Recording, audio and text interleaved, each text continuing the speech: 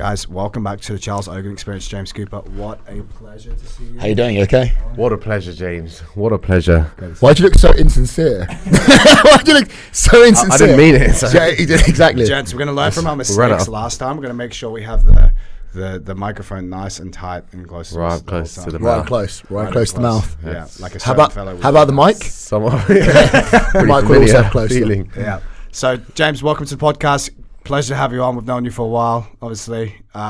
James runs a successful gym in Hampstead, one of the best PTs in London, no doubt, and nutritionist. Tell us about your gym, James. What's going on there? So yeah, I've been a PT for around 10 years. Opened my gym about 3 years ago, just before lockdown. Obviously not the right time, but it could never be the right time anyway. So our gym does very, very well. Yeah. PT only. Amazing clients, amazing space, and I think Charles is kind of on the same path as well. The best way I've always said is actually getting results and looking after clients. Yeah, that's the most important thing. And that's not to sound like a good dude. I'm a dreadful person, but in terms of business, I treat people horrible. But when someone pays me, then I'm lovely to them. So our gym's doing very, very well. Very, very, very good space. Really good environment in there as well. Like every single client, I can honestly say that is someone would want to be friends with. They're all decent guys, and whatever you give out, you'll get back as well. And that sounds like an innuendo already, doesn't it? Yeah. It is an innuendo. It's already begun. It's already begun. So you were working at Gymbox before that? Yeah. So I started PT at Gymbox Bank. Yep. About 10 years ago. So started to freelance. The best way, Charles, is exactly the same. With anything, you have to work the floor. So you have to basically be on the floor, freelance at first, and you learn all the mistakes, all the correct things, and you just have to have a full diary first is the first thing. Yep. Too many people, Charles, want to open their own space before they're full. They think if I open a space, I'll become full. It's the opposite. You need to have a space, be full, and then this is the next step, I think, as well. Mm. What did you do to get a full diary when you're working the floor at Gymbox? When you say working the floor, like what were you doing? So basically, hang around the men's change rooms mainly, cruising. I want to call it cruising. The showers, cruising. Working the floor in the sauna, just sitting in the sauna all day. No, being serious, you need to basically chat to everyone. Most people. So think about this, right? So if you're just friendly, polite to everyone, there'll be a point where someone realises themselves that they don't know what they're doing. Smart people will. The kind of clients you want will realise that themselves. And they go, actually, that guy James, when they want a PT, they're going to go with someone they're comfortable around. So the first person I'll think of was the person that spent time with them, not asking money off them, except just having a nice conversation with them and saying, whenever you need help, come up to me. And that's the biggest thing you can do. It's like the DM thing we were talking about earlier with online. On your Instagram, the best way is basically to start a conversation with someone, have a chat with them as well. Don't ask them for anything, just ask them about their training, ask them about how everything's going. And that's pretty much it. And that was definitely the best way. And then get results is the best way. Yeah. Fair Nice. play. Yeah. Free samples. Free samples. That's another trap. Free samples. You get out your product for free because it just devalues your product. It's true. It's right. Yeah, that actually. Little sample there here and there. You can, but it just depends on the level that you're trying to get to. Are we talking about PT or are we just talking about? So I was going to say some like supplements or steroids, but I thought you were literally just being weird. I don't know. It's like sample of anything. Say like a free session. It's like if you're starting out not a whole session, huh? Not a whole session. No, but if you're starting out as a PT, just it's a good idea. Just a tip, yeah. But it devalues your service as well. It does definitely. People that are businessmen, which most of them are at Gymbox Bank or work in in banking.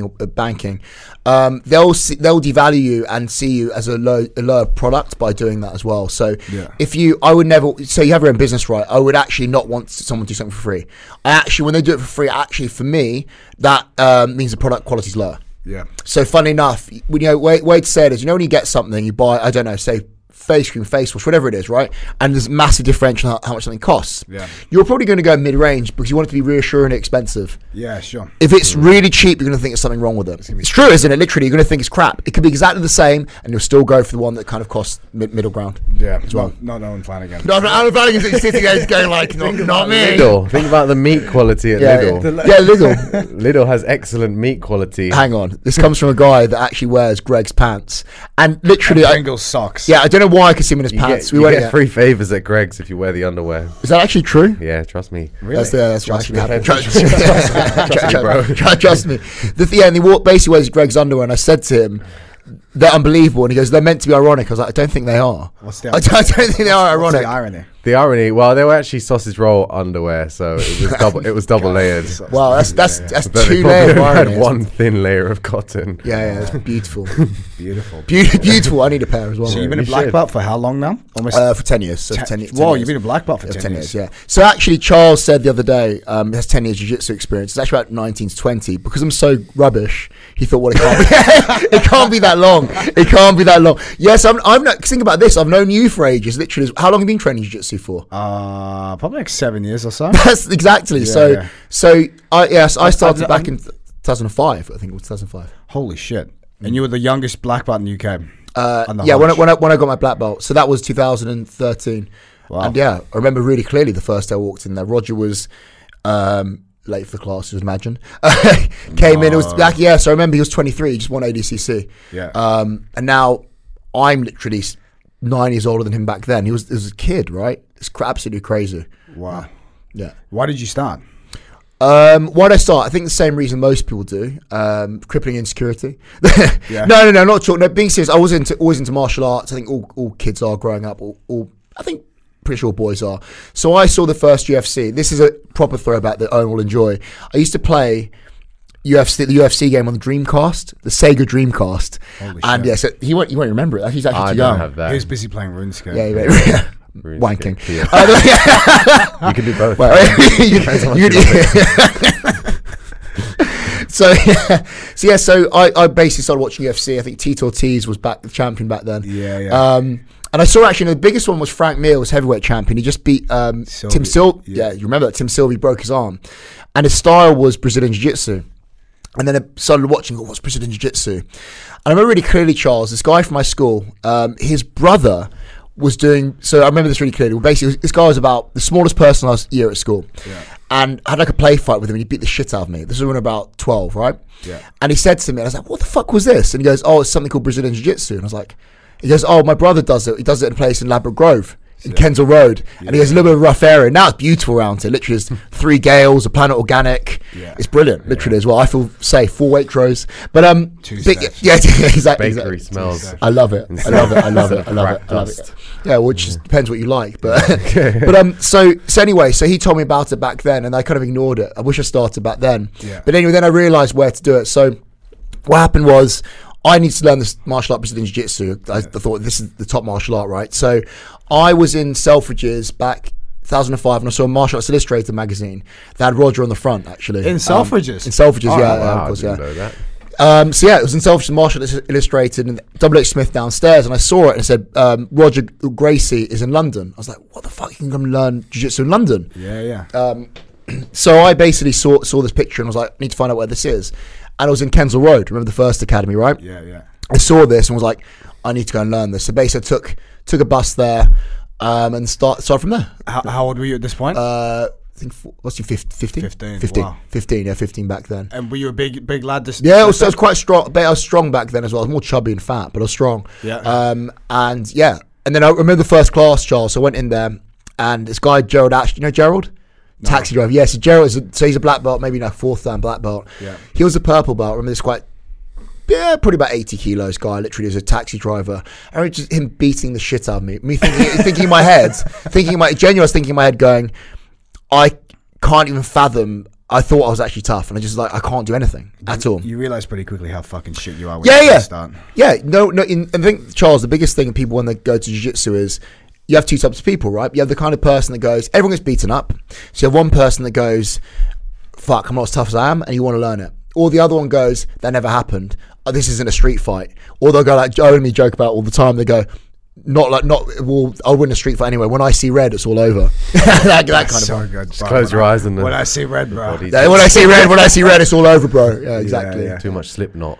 Just expect bodies to hit the floor. That's the point. So you got the shit kicked out of you. Like, I love this. Yeah, it was and I was like, I need to learn this, and I just loved it literally as well. So, how many times a week did you do it after that? 3 or 4. Nice. 3 or 4, 3 or 4 consistently for a long time as well. And I've had injuries, etc. But I've always trained 3 or 4 times a week minimum. Yeah, you're very consistent with your training. Yeah, it's consistency. Like I think biggest thing people I'm sure you know this with your gym, and Owen knows this.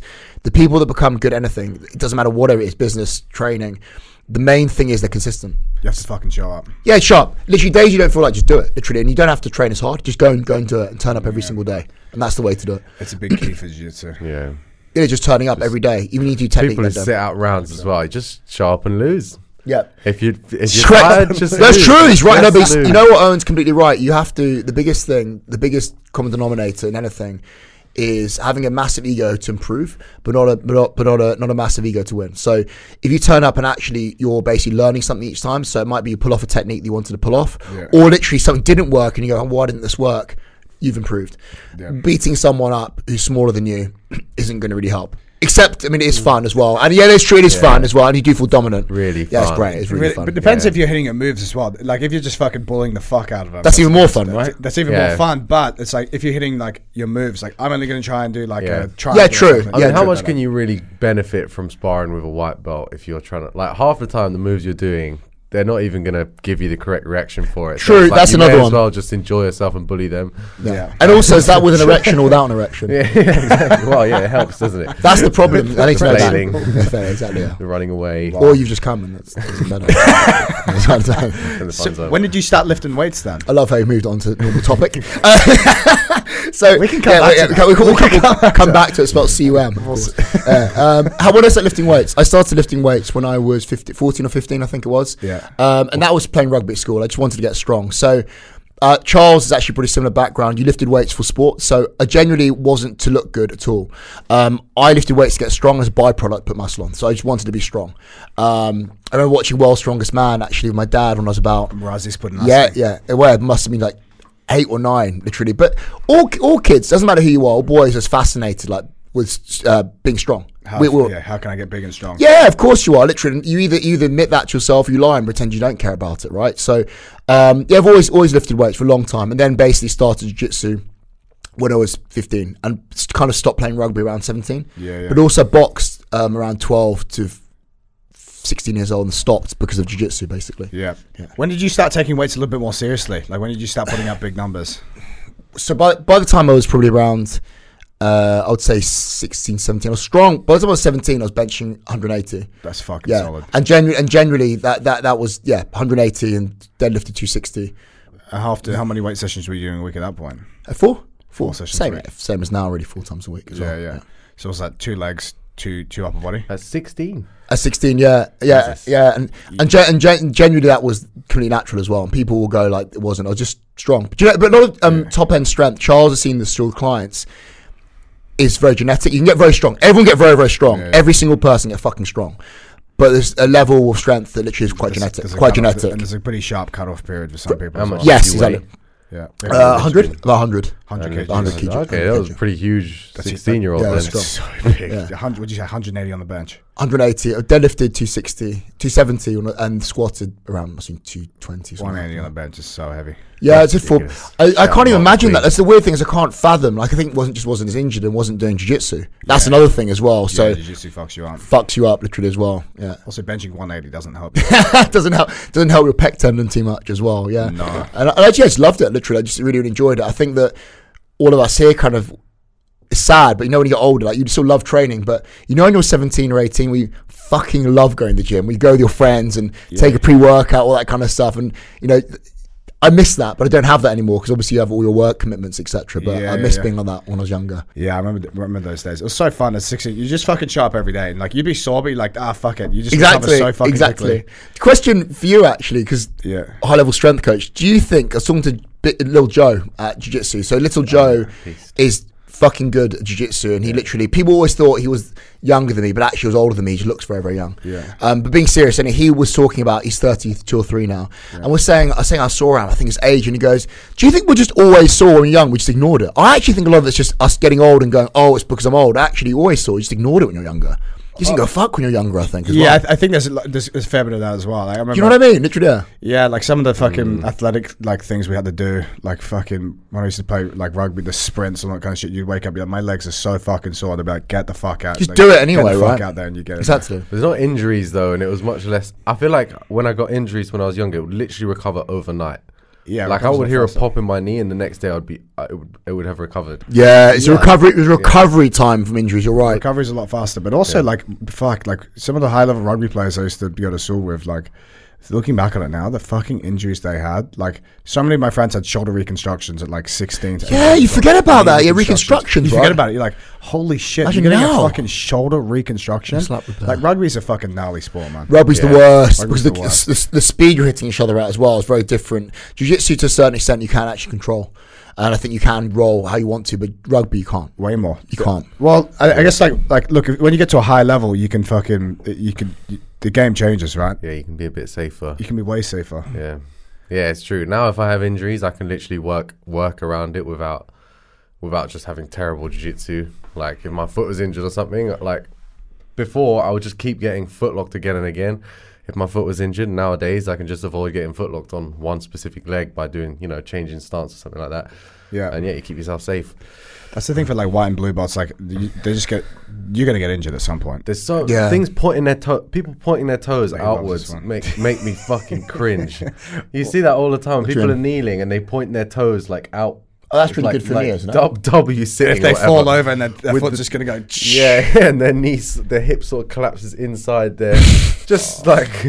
And they're always like the most skinny. Yeah, they are. Literally, yeah, they are. Pointing their toes out for base, and then Oh, we know what you mean. Now I know what you mean. Now I know what you mean. Always with the sexual innuendos. Yeah, I know exactly. I was just thinking about the two guys in the changing room. I don't know. So you're like already strong and athletic when you started jiu-jitsu. Yeah, so strong, pretty strong when I started jiu-jitsu. How much do you think that helped your jiu-jitsu being strong and athletic going in? A lot. So I think one of the biggest things that people say, I remember Rogers back in the old academy someone said about strength not mattering, and he goes, "Shut up." Yeah, and he goes, if you say strength doesn't matter for jiu-jitsu, then never done jiu-jitsu before. Yeah. There's a line. So what's the biggest thing? I always ask people this, have started jiu-jitsu for the first year. What's the first thing you notice when you roll with a high-level black belt? You go, how fucking strong they are. That's the first thing. Not even their technique. They feel like a wall. So it is important. Just when people say they're not strong, they may not be strong in the gym, but their mat strength is strong. But also to add to that, I mean, if your technique's good, you'll feel stronger because leverages are better. Sure. That's also true as well. But it's grappling. Like, what wrestler or any other martial art except for jiu-jitsu would give you that bullshit and go, strength training doesn't matter? Aikido. Yeah, I get. Real martial arts. But yeah, like, in grappling, so judo or wrestling, they're not going to tell you don't need to lift weights. They'll be like, what are you talking about? Grip strength. Yeah, exactly. Absolutely can't fake grip strength. Can't. And it's like even a white belt, if a fucking like 120 kg white belt comes in, you're going, oh fuck. It's so hard. It's so difficult, right? And they're even more awkward because they move so strangely as well. Yeah, of course. Shout out to our friend Mark McQueen again. Yeah, oh my god, he doesn't move awkwardly. He moves with grace. Yeah, grace. Oh my god. But that's it, like being strong. Like, look at that guy, strong as fuck, just destroying black belts now. Yeah, because he's learned simple stuff and done it well. But also he's a quick learner. You can tell by his attitude. You'll probably see on the podcast. I chat to him a lot. Yeah. But he's got a good attitude of learning, doesn't he, as well? Yeah, that's the biggest thing as well. Like, he's very, very smart at what he does. He achieved a high level at powerlifting. He obviously had to be very, very disciplined and have to take a look at something not working, etc. That's a fucking hard sport, bro. Powerlifting. Well, it lifts he has is disgusting, literally. Disgusting. Yeah. But like going to the gym and being like, I'm tired. It's like for strength work, it doesn't fucking matter. You have to do it. Lift heavy weights. That's the only way you get stronger. And be scared of it every single time you do it as well. Yeah. Well, when's he coming on? He's coming to train actually with me as well. Perfect. Yeah, as well. 2 weeks. Is it 2 weeks? 2 weeks. Yeah, 2 or 3 weeks. That's gonna be fun. Nice. Yeah. It's going to be fun. It's not going to be that fun, but 11th, 16th. Cool. 16th. Yeah, that's a good point. Being scared of like lifting heavy shit. You lift fucking heavy shit. Not so much anymore. So every time I go into the gym, Charles, I'll do something now that I know, touch wood, I won't get injured because I'll basically do something between 8 and 15 reps. So we talk rep ranges for people for jiu-jitsu. I've noticed when you train them, people go, why do you lift between 8 and 15 reps?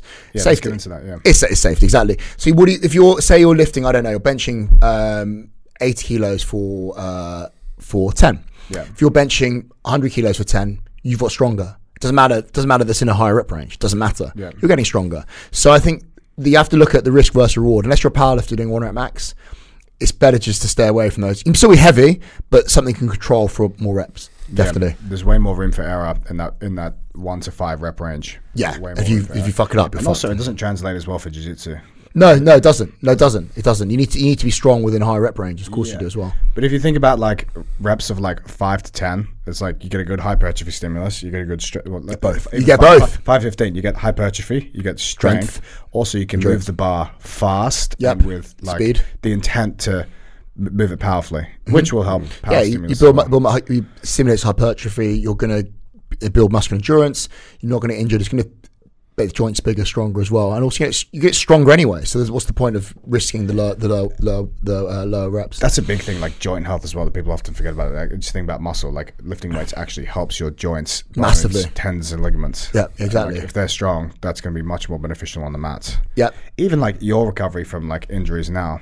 Because I feel like because you're stronger, you recover. Yeah, just faster. my knees, just having strong legs, strong quads, right? We know this for knee health, right? In general. Yeah, basically the first thing you do when you get out of ACL surgery is get the VMO switched on. Have to. Yeah, you have to. When it switches off, my knee pain comes back. When I start doing it again, then fine. Lower back pain too. If I'm not like lifting, like doing leg weights, my lower back is fucked. I get so sore. What do you do for that kind of course? I got a belt. I got a gym. I got a belt squat machine there now. That's helped a lot. But like all the core stuff, just lifting, just fucking moving. Like belt squat, some split squats, bench, push pull. Same as I do it. I like to use. I think our programs are very similar. It's the same. I don't deadlift. I don't squat just because I've had a back surgery. But I use the belt squat. I do like an RDL with like. Well, there you go. You're doing hip hinge and you're doing a squat pattern. Right? Exactly. Yeah. Like. Push pull, vertical, horizontal. Exactly the same. But I also like machines. I love like lat pull downs. And they're great. I've gone back to them. It's really interesting. So people, one of the biggest questions I get asked actually all the time is, what do you think of machines? And actually, they can be massively beneficial. Of course they can be. Go on, it's exactly the same as I'm sure you're going to say. But also what it is you can actually, first of all, one of the biggest things you can get is someone who's a complete spastic comes in the gym. It's true. You can put load of them. So actually the reason why a lot of very high-end PT studios like Ultimate Performance, they mainly, or Raw, they use a lot of machines because someone can't they can't do the form properly, but also they can't create tension, so they don't actually hit the muscles properly. So what they'll do is they're all over the place like a marshmallow man. Yeah. So what happens is they're actually not hitting the muscles anyway. But when you're fit in fixed position, you can create the force properly. Yeah. But also even for an advanced lifter as well, it batters your body less as well. That's another thing over time. You can get the basics in, but also hitting some volume with some machines is going to hit the muscle rather than just mashing up those joints after a while as well. It's a nice split to have. So say like you do pull-ups twice a week as an example, and you lat pull down once a week. It's a nice way to get. It's literally exactly what I do. I'm not just saying this to agree with the shot. It's exactly what I do. I'll do a lat pull down as a pull down machine. I'll do chin-ups the other day. Yeah, it's perfect. Because like a big thing for jiu-jitsu is like you did a video about this the other day. It's like exercises and that. It's like what's the target muscle groups you need to use for jiu-jitsu? Do you just work those target muscle groups? What kind of rep ranges? We've already covered that. Like what are the energy systems? Yeah, you'll cover all of that in 5 to 15 rep ranges. Yeah, of course you do, and exactly, and movement patterns as well. So exactly, you need to go through. I think people ask what's the perfect program. Charles is exactly the same. So we'll list it really simple. So you do. I say twice a week because people that do jiu-jitsu, if you want to get good at jiu-jitsu, spend more time doing jiu-jitsu. So, and you can still get fucking strong by doing weights twice a week. You don't need to do weights 4 times a week. You just don't. So most people, it's actually worse. You'll actually recover less. Do 2 proper sessions, and that'll contain one day will be a hip hinge. So it doesn't have to be a deadlift. It's basically a hip hinge that you can do without causing injuries. Yeah. Right, so that might be a trap bar deadlift, it might be a RDL, and then the other day with squat pattern, that would be a barbell squat, front squat, safety bar squat, belt squat, just anything you can do safely, basically. Yeah. I think people get surprised when they see your deadlifts. It's like, fuck, he's lifting like 260 kgs. Surely that's too heavy. It's like, it's all fucking relative. It is relative. That I'm still doing 12 reps, exactly. For someone who lifted, I don't know what the fuck, like 350 kgs. Yeah. That's not heavy for me, actually. It's not going to be that taxing for you. Correct, yeah. So that neurologically, even it's not that tiring. So I'll do, say if I do 60, the most one I've done 300 for 9, I think it was. Recently? So, yeah, and it's like a while ago, it's bigger. So I had the video as well. Because I remember actually not wanting to do the video. My mate going, take a video of this, because when you're old and injured, you want to show people. So people ask you, have you got a video? I go, actually I do. Exactly. But yeah, because of course they do. When you're old, you have to seriously video this stuff now. Prove it, yeah. Yeah, you're gonna be old one day, literally. Yeah, exactly. And then exactly. I send them to Owen every so often. He goes, yeah, exactly, as well. Owen usually wanks them as well. He told me as well. Do you? Set up the candle. he takes a scented candle out as well. Get close to that microphone, buddy. You're too far away. So we said before, so like a hip hinge, squat pattern, horizontal push, horizontal pull, vertical push, vertical pull. Do you hit the single legs? Do you hit the split squat? Yes, and split squat. So that can be anything. So a Bulgarian split squat, a lunge, or a front foot elevator split squat for beginners. That tends to be a little bit easier. Bulgarians tend to be difficult. I do them, but a lot of people can't do them properly. So and then put in ab movement, an ab rollout or leg raise with some core stuff. Usually the core stuff you can do as a warm up. So Charles does a lot of what are they called, dead bugs, all that, bird dogs. Yeah. But in terms of that, and that's it. And then if you want to put some arm work in and do 1 or 2 movements, like a tricep and a bicep movement, and I think that's it at the top of my head, pretty much. If you fit those in, those rep ranges, and just get stronger, at those movements, stick to one movement and get stronger at them. I was even telling one of my guys, he's like you don't understand this. You got busy guys who work and whatever the fuck. They're like, fuck, I could only fit 1 session in for like the last 5 weeks. And they're just doing 1 session a week. It's like, that's fine. Like, you can still get strong from that. Don't like, and this guy's like a former powerlifter. So it's like, look, you don't beat yourself up. Like during that 1 session a week, you just go a squat. So you go squat, an incline bench press or a bench press, a pulling movement and a hinge movement, maybe some arms. Done. That's enough. You'll still get strong from that. That's enough. 100%. You'll still get strong, or at least maintain. If you're already strong, you'll definitely maintain your strength. So to get, people ask to hit, how many times do you hit a muscle group a week to build muscle tissue? The most exactly. Yeah, he knows already, top of his head.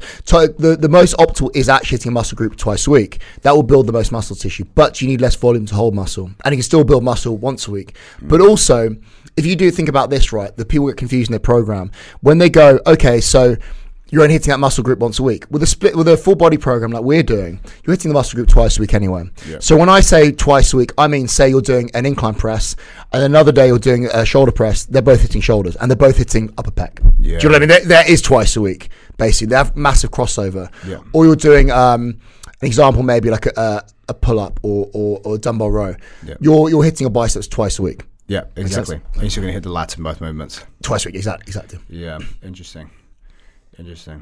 Nice. You got the questions, don't you, as well? Oh, yeah, we got questions. Are they not? Let's check some questions then. I'm worried now. So, all right, first one was ridiculous, but where can we find a podcast? Guys, well, that's a good question. Why would we even answer this on the podcast? No, you have to answer this. Yeah, because they won't find it. They won't find it. That's it. So I'm going to actually do a soundbite. I'm going to get it. Oh, good. Okay, do that. Every start of every podcast. Good idea. People, it's on Spotify. The Charles Ogan Experience. Remember, you need to like, subscribe if you want to. The more popular we get, the more cool guests we can get on. Yeah. And clearly, I'm low down on the list. And the more we can get James the free guests. Exactly. Desperate to be. Yeah, exactly. Charles Ogan Experience on Spotify, YouTube. It's there. I don't like. Yeah. I mean, I thought that was. Anyway, there's no point answering it here because you won't see it. Yeah. I love that so much. It's so true. Beautiful. You'll never know. You'll never know where to find it. We can talk about him here. Yeah, exactly. What a cunt. Yeah. You'll never know. Okay, yeah. And we've already done this 2 or 3 days. Actually, maybe not. A good 2 or 3 day gym split to go alongside 4 to 5 times a week PJJ. Oh, we basically did. We did that already. Really. That was like a full body. So someone's saying they bulked 6 kg. Now they get gassed all the time whilst they're doing jiu-jitsu. Yeah, I mean, that's a good question. So when you say bulk, I think Charles is going to say the same thing. How much of that 6 kilos is muscle tissue? How quickly did you put the weight on? Yeah. So the quicker you put the weight on, the quicker your body will probably not be adapted to that extra body weight. Second of all, even if it is, say it's taken you, say, I don't know who you are, but say you did it over 4 years and you've actually genuinely built up quality 6 kilos of muscle, that extra muscle will need extra oxygen.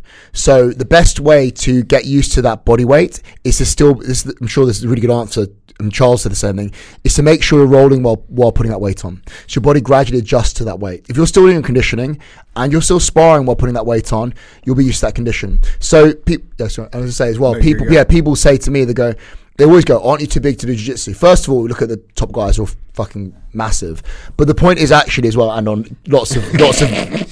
I didn't say yeah, you just smart. We'll get into drugs. We'll get into drugs, fine. But so what it is basically because I've done it while I put all that muscle on while I've been doing jiu-jitsu for my whole life. So your body does get adapted. The best way to be functional for a sport is to do the sport. And I would say, to answer your question, is I'll just make sure you get back on the mat. Because you put the weight on already, it's basically get back on the mat and do as much jiu-jitsu as you can while maintaining that body weight. 100%. I've actually forgotten that there's Mike Israel put up a good like chart almost. Obviously, he's done his fucking PhD in this kind of shit, so he's the most. Or like got he's the most amazing. authority to talk about this. Yeah. He's he did this chart about how much muscle some people can put on in less than a year or so. It's like some person like at the shitty end, like 1 to 2 kgs of muscle would be awesome. That's quite a lot. I was gonna say that's a lot. That's a lot for like shitty genes. Proper muscle. Then it's like up to like super athletic genes. It was like 10 kgs. Oh, so people can 12 kgs of fucking muscle. Is that drug free? I was gonna say, is that was that being serious? Is that no? This is drug free. This is ridiculous. I'm on 8. This is drug free. He put on like 8 kgs in a fucking year. Well, that's the thing. People joke about with Owen all the time. He makes jokes about it, but genuinely Owen is drug free. So people don't understand. You generally with proper training, eating properly, correct weight training. The reason why Owen puts so much muscle on is because people train like fucking dog shit. Go to any local gym and watch people weight train. And the way they eat like fucking garbage, and they don't sleep, and they eat shit, and literally lift weights dreadfully. 100%. If you train correctly, not even that fucking hard, just correctly and progressively, twice a week, right? Correctly twice a week, and eat properly. Charles is going to say the exact same things: 4 protein feedings a day, some veg with it, and some healthy fats or carbs, depending on what you're doing. Done. Simple, not complicated. 100%. But you can put huge amounts of muscle on, but people just don't do that. And it's just managing the progressive overload properly. Yeah, actually sticking to weight for a bit and then actually putting weight on when you're ready, not going. Yeah, how do you? That's the question for you, because I'm actually genuinely interested. How do you progress weight? Say you've got Owen doing 3 sets of 12 on split squats. Say he's doing 20 kilos each hand. How would you progress that? Cool, it's a good question. So like how he started, he actually started doing like 12 kgs. Whoever I have in the room, like beginner, like when they come in fresh, I just assume that like we're just going to go through the lightest things possible, just so you can get the movement. You need to get the good technique. The weight will come. Learn how to do movement properly. If you don't learn how to do movement properly, your movement's going to be shit. If your movement's shit, you're not going to lift any fucking weight. It's not going to happen. So like how I do things with Owen, a big thing I learned, especially listening to like guys like Mike Israel or Chad Wesley Smith, is like don't get fucking greedy, especially at the beginner phases. All that weight is going to come. So like a classic thing that I made many mistakes with is like, okay, cool, we did 12.5s this week.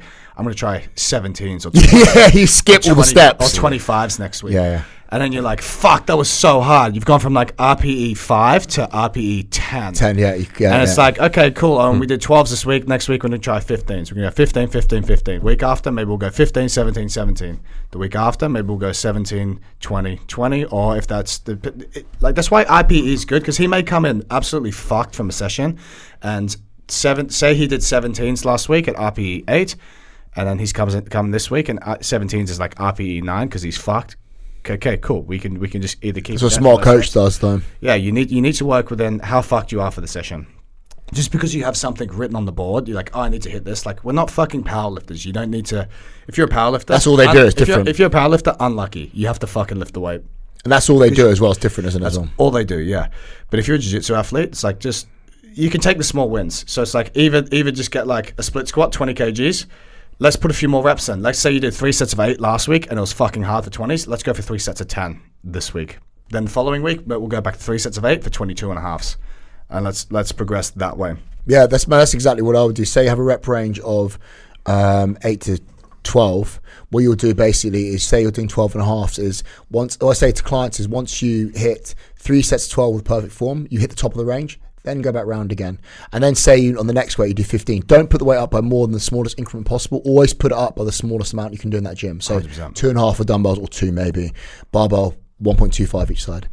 And then just stick to it. Don't literally go up 10. Just don't do it. There's no point. Even if you could do it that week, don't do that. Doesn't matter. You need to be obsessed with progression within yourself, not what other people are doing. It just doesn't matter, because I promise you this, you will always overtake the guys who are greedy in the gym. You always will overtake them. Because they'll get injured. Because they'll get injured. Or they'll stop, they're bored or get injured, or it's too difficult and they won't go in. Because you can adjust how you, it's a really interesting one. No matter who you are, how mentally tough you are, you have days where you're exhausted and tired and don't want to do it. Yeah. If you know genuinely can go in the gym, and if you turn up, you're not overly harsh on yourself, go, you know what, today, as long as I get 1 set for the way I did last week, or whatever it is, or get some sort of easy win, and you're easy on yourself, you always will turn up. If you say, fuck, I need to literally hit, the set at least 5 more kilos this week, you're not going to turn up some days, and then you don't turn up, and that's 3 weeks later you're not turning up at all, and then you've stopped your progress completely. Pressure of performing. Pressure of performing. What about the gym? How's that? What if you set the standard of performance so low?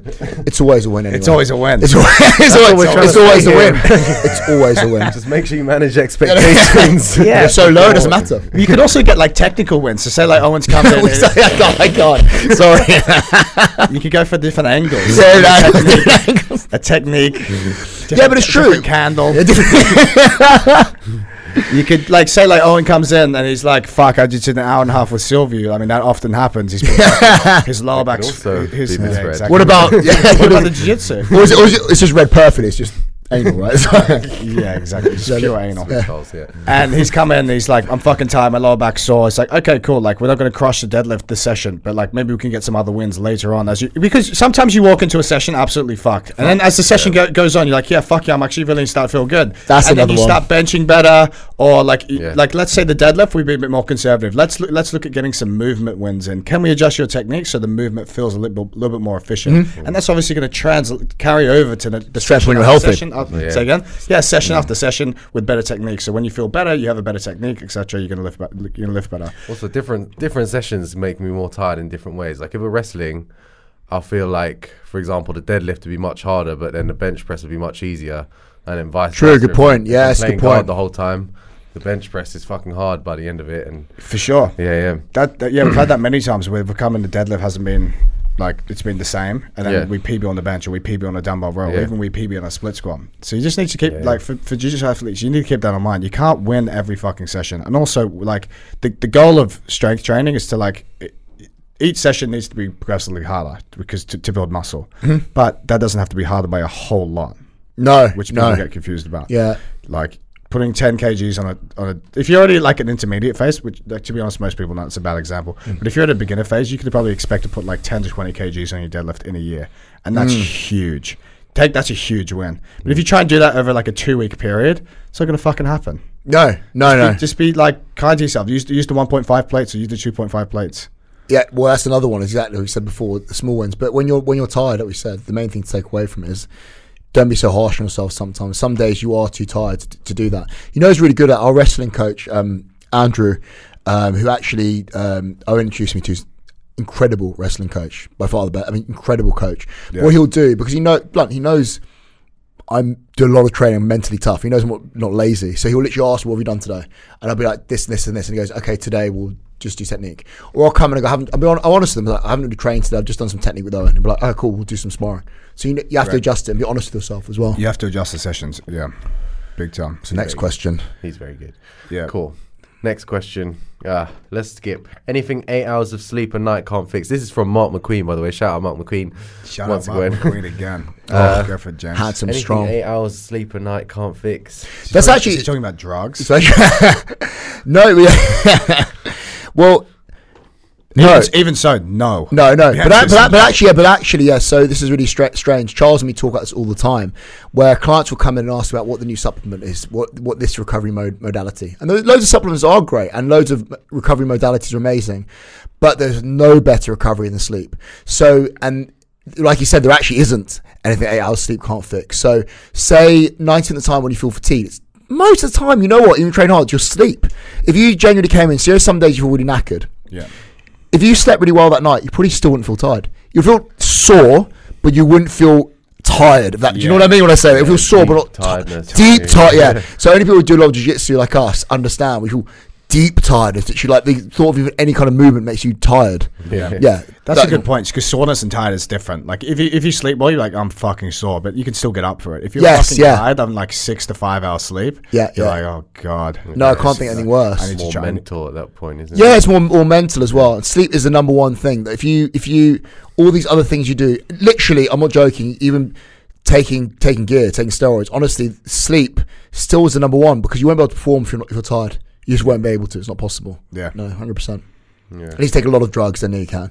But even then. Yeah, actually, still your body needs to sleep properly. It just does to recover. That's when you get all the growth hormone and testosterone proper releases. Unless you're injecting all of it. But then who needs the release when it's just there? Take more gear. Yeah, exactly. Yeah, that one professor told me once. Actually, was actually an endocrinologist. Why release it when you can just inject it? How do you deal with like when you go to the open mats and like let's say you've had like 5 or 6 hours sleep or less? How do you deal with this? Play guard. You play guard. I play guard. Yeah, just counter. Just focusing all my energy and not getting injured. Like literally, only thing I'm concentrating on whilst I'm sparring is try and get as many submissions as possible. Don't get injured. Yeah, and that's basically. If I'm like staying tight, bro. If I'm, I'll speak super loud if I'm moving away. Actually, I didn't mean this. If I'm like if I'm feeling really fresh, then I'll stop giving a shit about injuries. Like if I've slept like 10 hours, let's say, and I slept well the night before as well. Also, yeah, that's another thing. Normally, it's like the night before that night. Just stay in time. The night before that night tends to matter more than the night before for me. Yeah. For whatever reason. Anyway, if I've slept a lot, then I'll just train as hard as I want, and I will be pretty confident I'm not going to get injured. But yeah, as soon as it gets to like 6.5, 7, or especially 7 hours in a night for like 2 or 3 nights in a row. Right. Yeah, then I start going into like just survival mode, just play guard and counter. Then you get that fucking like really bad systemic fatigue. You're just like, fuck, I'm so tired. It's days in a row, isn't it? It's not the one night. If you do a little bit below 7, you feel fine. It's just that it's systemically a few days in a row. Do you know any fellas in the Special Forces? Do you have any friends who've been in Special Forces? Well, I do. It's about Toby Richards. Shout out to him. Handsome, strong. He was Special Forces, was it? No, he wasn't. That's not true. Actually, he wasn't Royal Marines Commando. Not SBS or SAS. No, those guys are fucked. Often they'll sleep deprive them for like days on end, and then make them like modafinil, bro. No, they'll be like write an essay or like write like a complete like protocol of how the fuck we get out of here on like less than like 4 days sleep. That guy's really into it. I can't remember Staz, the guy who I think you've seen his charity. It's called Through Dark. So he likes a lot of my stuff. Chat to him quite a bit. He started jiu-jitsu recently as well. He's on SBS, so Special Boat Service, which is the most elite unit you can have. And actually, one of the PTs used to work in my gym. Yeah. Paul, he was a paratrooper. Oh, yeah, so serious. That's serious. Serious. It's really serious. Yeah, and they're just tough as fuck. Always very friendly because they're fucking animals, basically. Yeah. It's always, comforting, I imagine, for them knowing. It is. You know we can do. Yeah. Easily. You know you can do. It's interesting, like listening to a Tim Kennedy like snippet. He's talking about jiu-jitsu, and he's like, yeah, like this is the classic thing. Oh, I see red, bro. It's like, yeah, we can do jiu-jitsu in like this soft, like padded room with our nice judo mats and our spring floor. Yeah. But it's like if I have you mount, like back mount on the fucking street, and I smash your head into the concrete, and you start seeing fucking like cerebral fluids and shit coming out of your nose, and like you start seeing all this blood coming out. It's like, it's a different. It's not the same. It's a very different story. Like all I need is 1 inch to fucking smash your head into the floor, and we've got a different fucking. He's insane. Bro. Yeah, not insane, but he's a. Yeah, he's always, that's the thing. He's not actually insane. Actually, his opposite was very sane. That's the thing. He's honest. I think those guys, top level guys that. Those Marines, etc., they've seen everything, so they tend to be almost completely sane. They're almost the opposite. In some ways, they're insane, but actually, they realize reality. Do you see what I mean? A lot of people they kind of block it out, but they've seen everything right as well. He would be Roger, didn't he, on the UFC, wasn't it? I remember back in the day. Do you remember that fight? He beat him in a crazy way as well, because I listening to this interview, and he's like, "Yeah, I just wanted him to get my back, put him in the best position, his best position, so I could get out and just fucking." What he did, remember Roger cut loads of weight. Remember he looked dreadful. Remember? Yeah. I remember Roger saying to me, he said that when Tim Kennedy got out of back mount, he said the fear because he literally had nothing. Literally had nothing. It wasn't a mental thing. He just literally physically had nothing. He said there's just nothing you could do physically, but he was so exhausted. You've been in a calorie deficit for a while. Are you still in a calorie deficit now? No. You know what? My food is always it's something like yours at the moment. So long term, I tend to just eat very well. I'm like you. I make sure I hit my protein. Solid meals, and then kind of have whatever I like around that. So I'll have carbs, potato, rice, etc., and then just add have a crap if I want it, basically. But you were in a deficit for a while. Yeah, I was. I got down to around 91, I think it was. It's from 105. Now I weigh 95 this morning, and that's a sweet spot. My weight just stays the same there. When I eat well and basically have a bit of crap if I want it, I just kind of maintain that. I feel much stronger again that way. How was your energy whilst you're in that deficit, getting out to 91? You know what? It was fine. It was fine. Yeah, it was okay, because the thing is, I think that you're quite good with your meal timing. Yeah, so basically make sure I started a good meal before I trained. My sleep was good. Because I run the business, I don't PT really anymore. I have time to recover from stuff. I do, which is a privilege, but also I've created my life to have that. Yeah. So I was fine, literally really fine. The deficit was small. It wasn't. If you make a small deficit, you're not 500. Yeah, 300 to 500. You'll maintain that diet easily because you're not hungry, and also you'll feel good and you maintain your strength. If you're losing loads of strength while you're dieting, you're losing muscle and fat at the same rate, which means all that happens is you end up smaller version of yourself but the same body fat percentage. It's just a horrible vibe. It's the worst case scenario. Yeah, exactly. That actually makes you feel nauseous. Someone losing muscle makes you anxious. It does actually as well. I bring over the catabolic right now.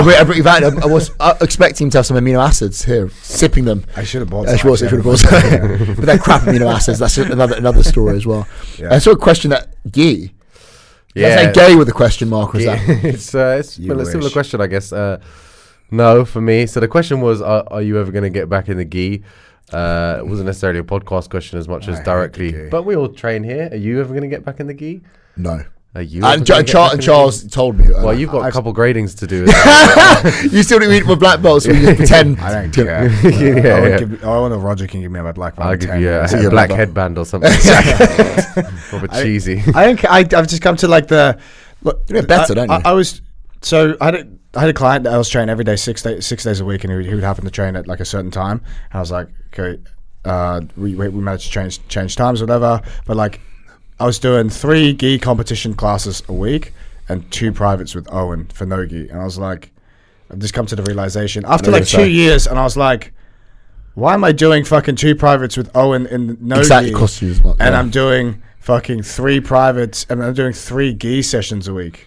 What a waste of time this is. What a waste of time. What a waste. I've literally wasted like 2 years of my life doing those gi classes. But anyway, so I knew that straight away. I was watching you do gi classes and I was going, they got on Instagram, I was like, what a waste of time. Whoa. What a waste of time. I literally just shaking my head. It's good. How am I going to get an erection from this photo? That old chestnut. Yeah. But yeah, exactly. Yeah. I want to ask you this because this is such like a classic Brazilian mentality, like of the foundations of jiu-jitsu. Like you can't get better at jiu-jitsu unless you do the gi, because you learn the fundamental. Look at his face. This voice as well. You learn the fundamental. This a classic conversation. Disgusting. The foundation is in the gi. You need to learn proper jiu-jitsu. But what I would say is that the gi slows it down. Like when you start, that's true. Exactly. You can grab someone and hold them in front of you like that, and you can vibrate with your grips and like hold them there until you get your move. Like especially, you save up loads of energy. You plan that I'm going to do this move, but in no-gi, like the grips are dynamic in no-gi. You know what I'm saying? You can't just hold a collar and move it in every direction. So in no-gi, like you have to actually, once you get a grip, it only works in a certain direction, or if your legs are placed in a certain way. So in a way, no-gi is more difficult when you start out, especially because you haven't gotten to grips with the grips yet. So you have to think too quickly almost in no-gi when you first start. Yeah, the grips are way more like, they come and go much quicker. Short expiry date, as Andrew would say. It's like a short. Oh God, short we talk about food. Life. He loves food. Food analogies. You cook them here. Yeah. It's like a really good chef. You just keep throwing in a chin strap. Everyone thinks, what's that secret? Mate, you need to come down. He's just talking about a cookie book or something. It's so good though. Sauteing food, everything. I relate. Yeah. So So basically, there's more time. It's slower, right? So literally, it's just the recognition. So when you're a noob, right, it's recognizing the moves as they come. Perfect. Like, and if you don't recognize them, they're gone by the time by the opportunity is already gone, basically. So in the gi, if you can get your grips, you can then buy yourself loads of time, right? Yeah, to actually start doing the moves, and then you recognize the moves quicker, and then you're able to hit them quicker. Like most of the reaction timing is recognizing the correct move at the time. Sure, but can you build a really good foundation of jiu-jitsu in no-gi? Yeah. You can do it in no-gi, but I would say it's going to be a bit harder for you to practice it on people than in the gi. Yeah, that's a good point. But then at some point, you're going to have to make the transition from gi, where you have the grips, to no-gi, and maybe your body will be more like used to it, and you'll just have. Makes you physically stronger being in a gi, doesn't it? Definitely. I mean, physical training of a gi definitely makes you physically strong hands and. For sure. Yeah, for sure. But it's different. Again, it's different gripping. Some of it's not, like the gi is all gripping with the fingertips like that, and no gi is more like I don't know. It's fingertips again, but I feel like I get way better. Actually, no, I get a better pump in the gi than no gi. But like, definitely. Yeah, you definitely do. Shoulder pump. But it depends what you're doing. Again, if you're fighting for the back in no gi, if you're on someone's back and you're holding a seatbelt for 5 minutes, you're gonna be fucked. Your grips will be tired by the end of it. I had this conversation with one of my clients yesterday. He's like, he's giving me that the foundation talk and the gi, and he wasn't like supporting. He was just playing devil's advocate. I was like, look at fucking wrestlers. Like, you're telling me you want to put like a wrestler should have learned wrestling in the fucking gi for foundation. Like, you're telling me a wrestler who's never done jiu-jitsu before can't just go into a fucking gi class, having never done the gi and have an absolute understanding of how to fucking pin the shit out of people and destroy people. Yeah, it's true. Go fuck yourself, man. Well, I think the simple thing was, so I think that because I've been around for long enough, so what happened was back in the day around the block and also in jiu-jitsu. But we started when I started jiu-jitsu was 18 years ago. So I remember I wanted to do original MMA and no gi, but you had to do it in the gi, right? You had to start with the gi. The foundation was the gi. If you do gi first, you'll be better at no gi, right? Yeah. So we always thought that. The reason that we thought that was because the talent pool was bigger in gi, because all the top guys in the world who are fighting ADCC were training in a gi. That's the real reason. So what will go, you have a really talented gi guy and they'll do a bit of no gi. Like, oh look, the guys who win ADCC are all gi guys. They have to be good in the gi first. That was the reason it came about. Then we had talented guys just doing no gi, changed. And you also had good teaching without the gi as well. John Danaher teaching better. But also, you would agree, the teaching without the gi is better because you have, to be very blunt, a lot of the American coaches teaching a regimented program rather than going, here's a technique of the day and then just walking off. Yeah. That's the difference, I think, reason why no-gi has developed so much more as well. Because the teaching systems, exactly. Systematic approaches. Correct. Also, Owen said this before on our podcast as well. It's like it's harder to teach white belts. Like that, you should have the more advanced instructors teaching white belts than that's actually a good point. Yeah. With the high level guys, it's quite simple, isn't it? Go just do this. Just send them to do their work if they're high level guys. If it's noobs, there's no. Get this mic in your face, man. There's no. Is this not close enough? No, I feel like really. Yeah, honestly, even if it's this far, mate. We're not going through this again. This is you're getting removed from the podcast. Just the Charles experience. The Charles one. I thought even me, it's just Charles. Charles sitting in a dark room, naked. Of course, naked. Yeah. Top on, pants off. This podcast just exactly. dim light. That's a good point though. So all the talented guys are doing gi. Yeah, exactly. And then once that we had bigger talent pool in no gi, then the guys, obviously Gordon, etc., then started winning tournaments, and people started to realise, because until Gordon, you had a lot of guys who were still gi guys, like Penna, who was ADC, Graval, Brawler, they still were predominantly gi guys, right? And then Gordon Ryan kind of made people think differently. People were like, oh shit, you don't need to be training in a gi at all. No gi is way more fun as well. Yeah, because you know why it's more fun? Because the opposite reason of what Owen said, where you can't have someone stall you and grab you and just vibrate literally like this, because you're like an older guy, just grab your wrist and hold you, and you're like, well, what the fuck's the point of this? Also, touch wood, all my injuries, unless you're James Cooper Strong, you can just body lock someone. I just going to suck the hips in, lie on them. Yeah, you can body lock in gi as well. Yeah, but I do remember actually my favourite one was Owen's videoing me training Max, and I had him. It's my favourite. You love this one. Yeah, this is funny, isn't it? It's perfect. Yeah, it's amazing. It's perfect. You like this? So basically, I was training Max. Enthralling. I was rolling, and I basically had him in a body lock position. And genuinely, he videoed it, and then we actually watched it back, and because we were in the same position for so long, no one moved at all. It genuinely looked like a still photo. Was that the one? Actually, but genuinely, Max had two hands on your face for the whole 2 rounds 6 minutes. 6 minutes. Or 6 minutes. 6 minutes. To be fair, the story was 3 15-second stories.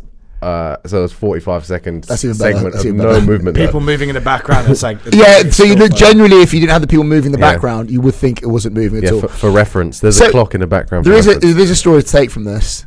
That I'm lazy was one of them, but being serious, one of the biggest ones actually can slow someone down without the gi. So you can actually get good grips, not necessarily get grips like Owen, like grabbing the wrist, etc. That is dynamic, but in terms of positionally, like chest to chest, body lock passing someone, even from guard, guys are good. You can slow someone down. So when you watch guys who are very good, obviously no-gi is always going to be more dynamic, right? But you get guys that are good, they actually do slow the guy down. So you get the guys, actually mainly Brazilians in the gi, they jump around in circles. Yeah. Guys that are good can slow the guy down, slow the movement, or at least track the movement when they're jumping around, right? It's the foot tracking in no-gi. I feel like if you're playing guard, right, it's hard. if it's in no-gi to slow someone down, because you can't grip them and anchor yourself to them as you move. You follow them with though. your hands. Yeah, because it's too risky, right? You can't hold your hands out and then they start circling around. Your hands are still wide and you're out of position. But you can do it with your legs really effectively. I just think it's not taught well to like track someone properly with like the soles of your feet and the shoelaces. Well, Gordon was the first one to really teach it and made it more simple. Right? I mean, Owen, when he first taught me how to do it, it changed everything. Literally, where you actually can follow the movement. They might jump around, but you actually follow them around. Yeah. So they can't. You actually just stuck to them basically as they move. Best guy at that is Eddie Cummings. If you watch, I don't know if you've seen that match, Eddie Cummings versus Renato Canuto. Oh yeah, Renato Canuto. That was an old match, right? But Eddie Cummings, basically, Renato's the most jumpy guy ever. Ridiculous, but yeah. He didn't do shit the whole time. Sometimes. Because Eddie was just pointing his feet at his feet, so every time he moved, he would like stumble a little bit, and then he'd have to reset. Yeah, which is like really good. Yeah, really good study there if you want to. Yeah, Canuto fought Charles Negromonte a few times, and he beat Charles. I think in the fight, maybe semi-finals of Nogi black belt. I remember literally watching it, even as a long time ago. I remember top of my head watching it, he was so jumpy. I remember literally going like this. He was playing guard, his legs were just doing this all over the place. And I was like, the headache as well. Too much, man. Yeah. Also pacing and timing. Just like wearing people down. I think that's a big key word we were speaking about recently. Yeah, just tiring people out. Just tiring people. Like, even though it's also being disciplined with stuff. Like, even if the guard pass is there, not taking it and just sticking in a position where you can like not wasting energy, basically. Go to pass, come back down. Go to pass, come back down. Go to pass, come back down, then pass. Exactly. Just slow, just crushing and slowing the down. Just make sure when you get to good positions, they're actually fucked and they're not just going to explode out. Yeah. Because Gordon does, not he, really well. By the time he passes, they're fucked, basically. Yeah, our boy did that video. Less impressed, more involved. You love that guy. Shout out that guy. He loves me. He loves you more. Yeah, we love him too. Anyway, yeah. What just happened? No, but he did this sick video talking about Gordon Ryan, like how he tires people out. That's usually the point he just said, like, even if the pass is there, just fucking exhaust them. Like sitting at the I get that point. I agree with that stuff. I'm just so complete. I meant more the fact that he loves me, I love him, and that was a bit I was confused by. It's this guy who keeps putting up YouTube instructionals. They're good instructionals. They're really fucking good, but he just keeps referencing me, and I have no place in these videos. I'll be honest, I'm a little bit jealous. Sometimes I don't know. Yeah. Sometimes, like, I appreciate it. He shouted. There's one video he shouted you out at the start. Yeah. And I was like, the rest of the video, you're just not involved in. Yeah. I love that. That's so weird. Perfect. Yeah. He listens to the podcast as well, by the way. Shout out to him. Yeah, shout out him. His coach, Mike, or whatever it is. Jake, I believe. Yeah. Very good. That's a good name. You wanted it. So I got asked before the podcast about they're going to talk about drugs in sports. So what kind of questions? You know what? Do you want to ask actually? You know what I'd love to know is this is for myself. Yeah. If you're stacking whatever, if you're on a cycle, how much does that have effect on muscle protein synthesis? And can you actually reduce your protein intake if you are on steroids because you have more testosterone, you have more? Yeah, good point. Yes, the answer is yes, you can. But to maximise the effect of steroids, you'll need to be taking more protein in. Does that make sense? Yeah. Oh wow, more protein than you. Yeah, to maximise. So obviously your protein synthesis goes up when you're taking testosterone. Yeah. But to maximise that, you'll be taking more protein because you literally because to utilise it properly. Oh. But your body. But you don't need to take as much protein because you're in high levels of protein synthesis. Yeah, anyway. You get away with eating shit, to be honest with you, if you're taking a lot of drugs. Got it. Does that make sense? I guess, yeah, because you're already in such an anabolic permanently. Permanently, exactly. Your body does a better job of utilising that protein. Correct. So technically you don't need as much, but then still to optimise, you would still need a lot of protein. Yeah. Does that make sense? Yeah. So literally, still that's why bodybuilders still having a lot of protein, but they could get away with not having as much protein. But then again, if you're a top end bodybuilder or athlete, you still should be having large amounts of protein. See with growth hormone, right? My Scouser friend was telling me it always starts well when it starts a scout. My Scouser friend. He used to take growth hormone, and he said it was 5 times quicker recovery whilst you're sleeping. And he said he used to take these power naps, and he'd wake up like fucking charged after sleeping for like 5 minutes, almost by accident. Right? Would you say you can get away with sleeping a lot less when you're on growth hormone? So. Yeah, in terms of recovery, yes. Yeah. But in terms of how you feel, no. I mean, a lot of people that anecdotally have said literally are going to get better quality sleep and be all fine. Again, it's the same thing as a steroids thing, actually. So, yeah, you probably get away with less sleep, but then again, optimally, you still should have 8 hours. Does that make sense? Do you know what I mean? Yeah. So, you probably will get away with it because you're, again, recovering quicker from the growth hormone or steroids. But it's like, if you're taking growth hormone and steroids, right, you're going to recover quicker. Yeah. But still, optimally, you need to get the best recovery, you should be in both. Yeah. Does that make sense? Yeah. It's like the example of literally look at the top level guys in the whole world. People go, is it talent versus hard work? I'm like, it's both. It's both, bro. So exactly the same thing with that. It's basically like if you want to be top level of that, you're doing both. I'm not going like, oh well, because I'm doing that, I'll look, you're gonna risk your health doing it. Why are you gonna risk your health so you can be lazier? I think it's crazy, right? Do you know what I mean? Literally, it's crazy when people do that. Go, well, I'm gonna take steroids so I can drink. I'm like, that's what are you doing? A good point, because more effort, isn't it? You're correct. Yeah. More effort, but you're putting yourself at way risk for no reason. Way literally. more risk. Yeah. So I was watching some Michael Zittel, and he's talking about, and I've kind of like adapted this view as well, though I've never done steroids, but like if you're thinking about doing steroids and you've done like less than 5 years of natty training and you've kind of like maximized your absolute potential there, what's your thoughts around that? Good question, because that's the most smart common question to get. Not should I do steroids on 14? Yeah. I don't know why 14-year-old boys messaging me anyway. So actually, it's really good answer for you. So one of the best natural coach in the world, off the top of my head, what his name is? Tier?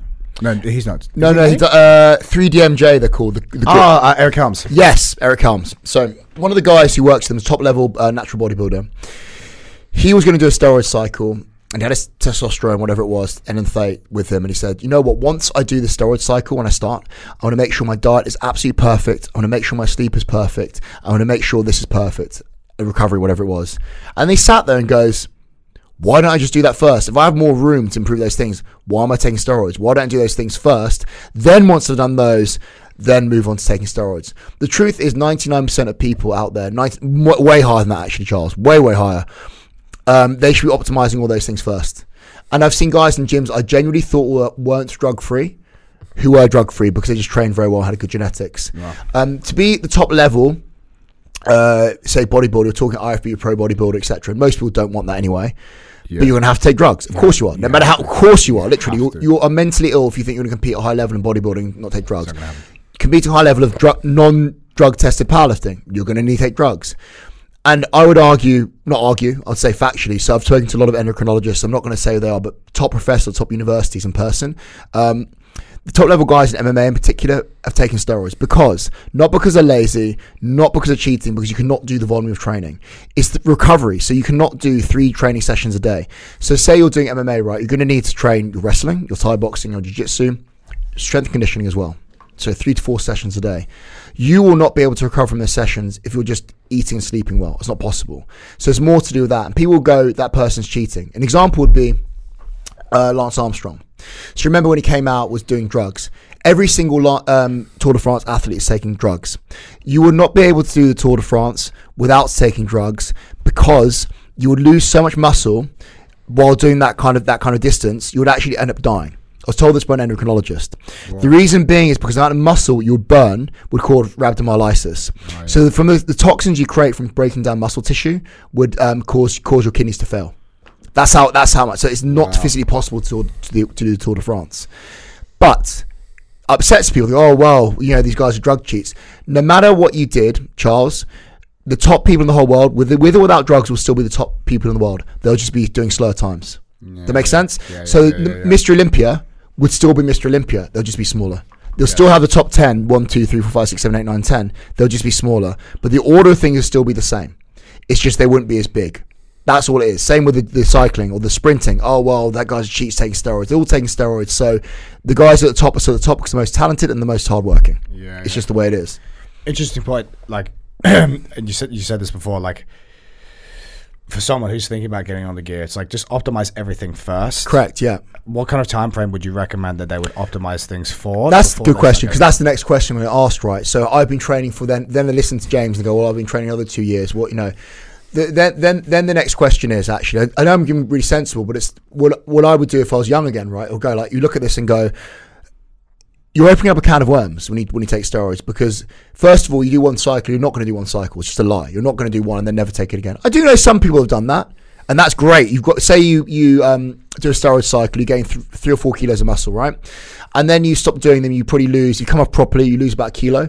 You've added 3 kilos of muscle you never would have. Yeah. Great, and that's fantastic. If you can genuinely on those people and do that, great. That's huge, by the way. It's huge. It's insane, literally, your lifts. For your lifts as well. Especially for a cycle. For let's say 12 to 14 weeks, whatever it is.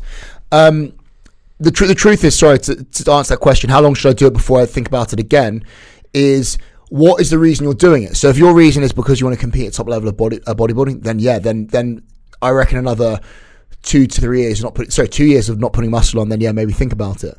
But if you're someone who is in a sport or just wants to look good, then probably just don't do it. I really, really mean that. Don't do it, because the benefits, the negatives outweigh the rewards. They do long term. So I get asked, a lot of older guys will ask me, oh, how should I do TRT? Testosterone replacement therapy, right? And the same thing. Get your blood work done first, because I've had older people that think that testosterone is low. They get tested and their testosterone is high and normal, I've seen literally people above range who are older, and say, why would you open up a can of worms? You have to inject stuff the rest of your life when you're already producing loads of testosterone. It's not even it's not even a replacement then. Well, then that's a really smart answer we just said. Then it's not a replacement. Technically, if you're doing actual testosterone replacement, you're actually going to be lower taking the drug as well. So the answer is yes. Let's make it simpler. I'll wait another year, then reassess it, but then think about why you're doing it. If the answer is going to be, because I'm going to give people the answer they want, is what should you do? Right. So I'm going to go through that. Every single endocrinologist will tell you, do not take oral steroids. The reason being is, if you take Dianabol or Anavar and you're taking that, it has to go through something called first pass metabolism. It has to go through your liver. When it goes through your liver, that's what causes liver damage. And that's what increases cholesterol, bad cholesterol LDL, and reduces HDL. There's no reason to take that. And people saying, I'm scared to inject something. Well, then just don't fucking take steroids. I'm being blunt with you. Don't do it. Because the damage you'll do to your body by taking oral steroids, there's no reason to do them. Wow. Then if I was going to do something, I'll take testosterone and start at something like 300 milligrams a week, which is probably double what your own body produces. You will gain so much from that. It's unbelievable. If you took, say, 700 milligrams your first cycle, would you gain more muscle? No, you would just get more side effects. So you want to always start low, always with something like that as well. But if you're going to do it, generally get someone who knows what they're doing and talk. Probably the best thing to do is go and talk to an endocrinologist. If you've got private healthcare, chat to them. I'm going to do this, and tell them. They won't be able to advise you, but at least have a chat with them. Don't just go, well, I'm just going to do it willy-nilly, because you are taking a drug still at the end of the day. And same with anything. Some people get no side effects their whole life, but some people who have bad genetics can get really ill from it really quickly. You can really fuck them up. Pretty fuck them up. Skin, health, literally as well. And again, right, yeah, there are positives that fucking hell. If you look good and you're fucking strong and jacked, everyone wants to be strong and jacked, right? But what's underneath the hood? Yeah, exactly. So if you're going to do it, make sure you get. That's the biggest advice you can do. Don't take orals, and also get your blood work done regularly, beginning of your cycle, and at the end after you've come off properly as well. I think people fall into the trap as well. They'll try and do a bunch of things. They'll try. I think everything at once, right? As well. And they don't know what works. Say if you stack 3 things together, like I don't know, like let's say Test, Decker, and fucking Anavar. Yeah, if that makes sense. But yeah, it does. Yeah. Let's say you've done that, and then you go for the first 6 to 8 weeks. Fucking hell, I feel awful. My back is fucking. How do you know which one did that? Yeah, how do you know which one? Yeah, but that's the thing. It's the same with anything, right, in life, right? So if you're doing any kind of like you give an example, diet, right? People go, oh, I think dairy is making me ill. How do you know? You eat shit all day. You literally eat everything. How the fuck are you going to know? The first thing is start simple. Remove one thing at a time, then you'll know. And the way you reverse engineer it with drugs, do one thing and just keep it simple. And again, as I said before, the biggest thing to take away is get your blood work done. And also think, should you be doing it in the first place? Because Owen Scou's friend telling me to do it, telling Owen to do it, probably isn't really a reason to do it. And he's really clever. He's been to Feltham. Think about how many kids, or like let's say kids, or people who train in a jiu-jitsu studio in bumfuck nowhere, not even bumfuck nowhere, and the professors like jumped. We're thinking up north, aren't we? Mainly, it could be anywhere in the world. And their professor has jumped on like a cycle of whatever. He's like, no, you need to. Brazilian actually doesn't have to be Brazilian, isn't he? Of course, he could be northern. He could be northern. But it's like he's telling his students to jump on the gear because that's what he did without doing any blood work, and he has no fucking idea what the consequences are going to be. Exactly. Then they're all fat and crying when they get to 50. Exactly. If they make it to 50. They make it to 50, yeah. And that's the thing. I was one of those people, actually. I remember, I'm sure maybe Charles was as well. Charles never taken anything, but we said, oh, where are the bodies? Well, a lot of fucking bodybuilders are dying now. Admittedly, the amount they do is very different, right? Of course it is. But let's not pretend you're not doing harm to your health. And then the big devil's advocate to that as well, again, is, right, people don't do everything for health reasons. So literally, if you want to do it, do it. Like, you can't go to yourself, everything has to be healthy, do.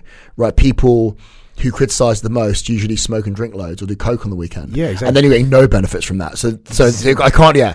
So, but one an endocrinologist I spoke to, actually, he was again a professor of the biggest university in the UK. I won't say. Well, of course, I won't say his name. No, I won't. He said to me, he goes, "I know you want me to tell you it's really bad for you, but compared to smoking and drinking, it's nothing." That's the exact words that came out of his mouth. Wow. So, if you do it correctly, that's the thing as well. I think a good point you bring up, and you've made me think about this the last couple, I'd say almost years as well, but I'm going to start taking some action on it now. It's just like, if you feel... You're going to start a cycle? Great. Could have sounded like us. If you feel really good, and you're like... I think it's even more important if you feel really good and you're like, yeah, I'm lifting weights, I'm getting great gains, I have like good libido, all that kind of stuff. You should get your blood work done. 100%, especially if you feel good. Yeah, that's a good point. If you feel good. Why? Because that's your reference point. Because then if you feel bad later on, or if you're thinking about getting on TRT later or HRT, that's a good point. Then you look back. What was it like when it was good? And how does it like? What are the two fucking data points in correlation? Like, can I? That's really smart. Do you know what I mean? As you get older, you're like, I don't feel as good. Okay, what did the blood work say when I was 30 and I felt really good? Get me back to their doc, and then he'll be like, okay, cool, we can do that. Interesting thing about feeling good, right? So we know we've all been there, right? So if I don't feel good. I feel like shit. Literally, exhausted and depressed all the time. Yeah, exactly. Every day. But, yeah. I like actually. So if you watch the video of this, we all look shattered, look in each other's eyes, and look dead.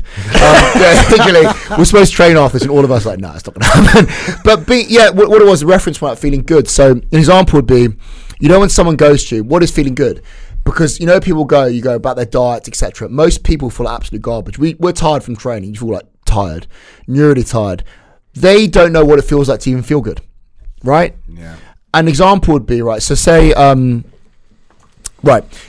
thought you had shit sleep last night. I do this all the time. And then you look at your app on your phone. It says you've had 9 hours. Then you feel good. Then you're actually had good sleep last night. You feel feel good. So much of that literally is what you're told to think as well. But see, it is, isn't it? With sleep, literally. Yeah. If you know you've had shit sleep or think you had shit sleep, you feel worse. 100%. Or how many times you've come into the academy, right, and you feel good, and someone goes, bro, you look fucking knackered. And you're like, oh, fuck, maybe I am tired. Maybe I do feel like shit. And you start to feel tired again. Yeah. I'm sure you've had this before, clients. I've had clients who have texted me like 9 a.m. being like, Charles, like it's Saturday morning. Charles, I can't see. I'm so fucking hungover. I'm like, get your fucking ass into the gym. Honestly, this guy's like come in at like 12 o'clock. He's PB, all-time PB'd. All-time PB'd his bench. And he's had like 3 hours sleep and like 15 drinks the night before. I don't have an Bro, one of the biggest things, an example would be actually, so you've had this with training, so I forgot to say this earlier. So, when you go in and quite often you're like, you've had all the meals, you feel great, and you have a shit workout. Yeah. Or sometimes you literally go in and you feel exhausted, don't want to train, you feel like shit. Once you warm up, you feel amazing. Yeah. Or sometimes you warm up and sometimes you have this as well. You feel tired. Once I warm up and feel good, and you still feel like shit. You're like, okay, after warmed up, you go like, now this is a reference point. I need to not train as heavy. Because sometimes, you know what I mean? You go and you go, I actually still feel like garbage. Yeah. Then you just need to take it easy. Exactly. So where would one look to get like the what kind of stuff would they ask their endocrinologist or a doctor for blood work? Yeah, so usually the normal full blood panel they would do it. So it's going to be a list, maybe we'll put it up, but it'll be liver enzymes. We'll put it up, but it's going to be the main things to look at would be red blood cell count, obviously your testosterone, HDL, LDL, liver enzymes, there's ALT, which is liver enzymes. What else would be on there? C-reactive proteins tells you level of inflammation in your body. That's the top of my head. So main things will get skewed from taking testosterone. Obviously your testosterone levels, luteinizing hormone, because you're not producing any testosterone yourself. So when you take exogenous testosterone, your own production will switch off because your body thinks, well, I don't need to produce any. So when you take testosterone, your luteinizing hormone will switch off. But the main things to look at will be your cholesterol, liver enzymes, blood pressure. So not blood work, blood pressure, because cholesterol takes a long time to kill you, but high blood pressure can kill you instantly. Wow. So I know people, literally clients who've taken their blood pressure. There's nothing to do with steroids, generally, but they've had blood pressure literally of like 190 over systolic and diastolic, say 140. And they have no idea. I think that's really bad. Yeah, it's hideous. I mean, you need to call the hospital right now. Yeah. And then by just training properly and eating properly, they're back to 120 over 80. Just with that warning, you might finish them off. Yeah, exactly. Oh, God. Luckily, they'll pay for the block by then, so it's fine. Just carry on the way you are. That's how I do it. Yeah. Just carry on the way you are. Just rise as you cross the road. Yeah, exactly. So those I think definitely those things I look for though. Yeah.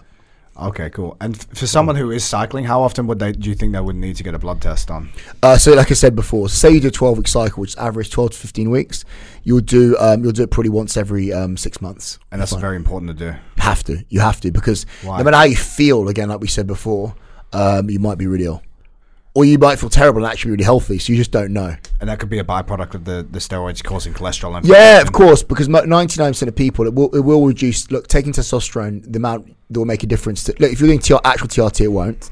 But if you're taking exogenous testosterone or steroids, it's going to skew your cholesterol. What I would also say as well, it's a long story as well, is to make sure you're doing. So, if that's your vice, give us a story. Yeah, that's your vice. Make sure you're looking after yourself outside of that. So, if I don't see anything wrong with it at all. If you're doing steroids, that's fine. What I do see wrong with it is that's your vice. Everything else needs to be perfect. Don't be one of those people that goes, well, I'm going to smoke, drink, and do steroids, right, because it will kill you. Yeah. If that's your vice, do that, but do nothing else. Same with literally, you're burning the candle at both ends, and it's going to hit you.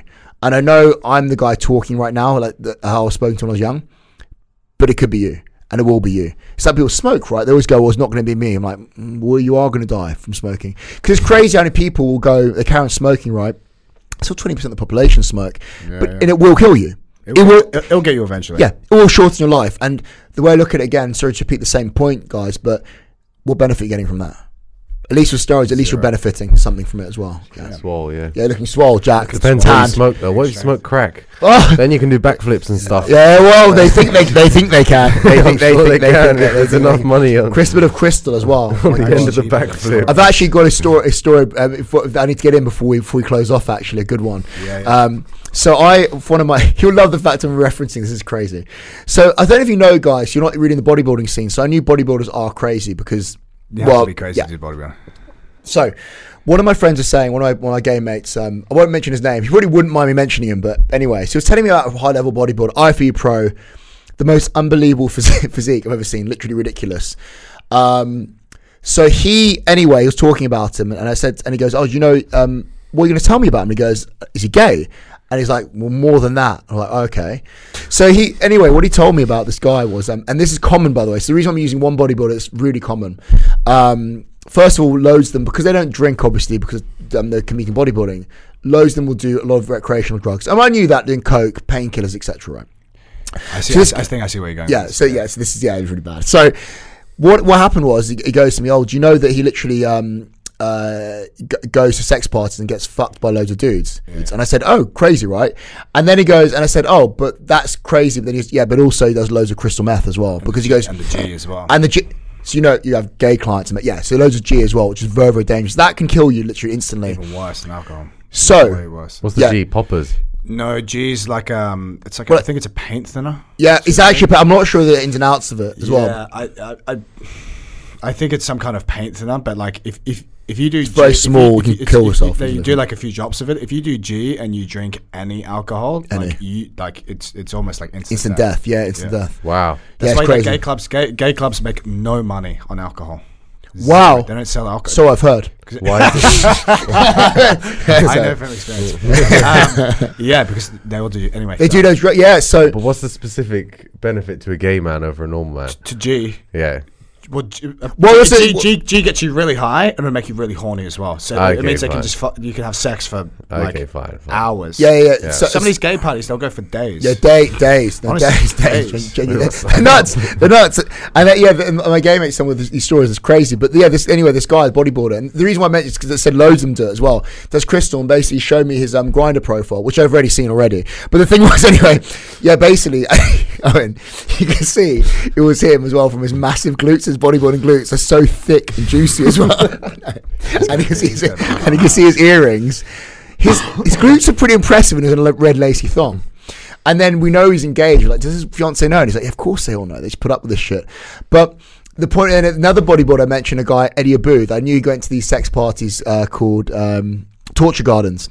And then I said about him, you've heard of this one as well. And I said, oh, this guy Eddie Abud, big black dude. And I said, and he goes, I think I'm thinking of the same guy. And he goes, yeah, he's gay. I'm like, I don't think he is gay. And he goes, show him pictures. Yep, he's gay. And he told me the story. Basically, he used to get walked around on a leash, basically, and by guys as well. Wow. But these bodybuilders, I think it's extreme personality again. Yeah. I'm not sure I'm going with the story. It's just loads of gay tales. It's just gay tales. I'm enjoying it. Yeah. But the thing is, with these guys, it's extreme personality types. So if you're going to go through that, then maybe don't do steroids.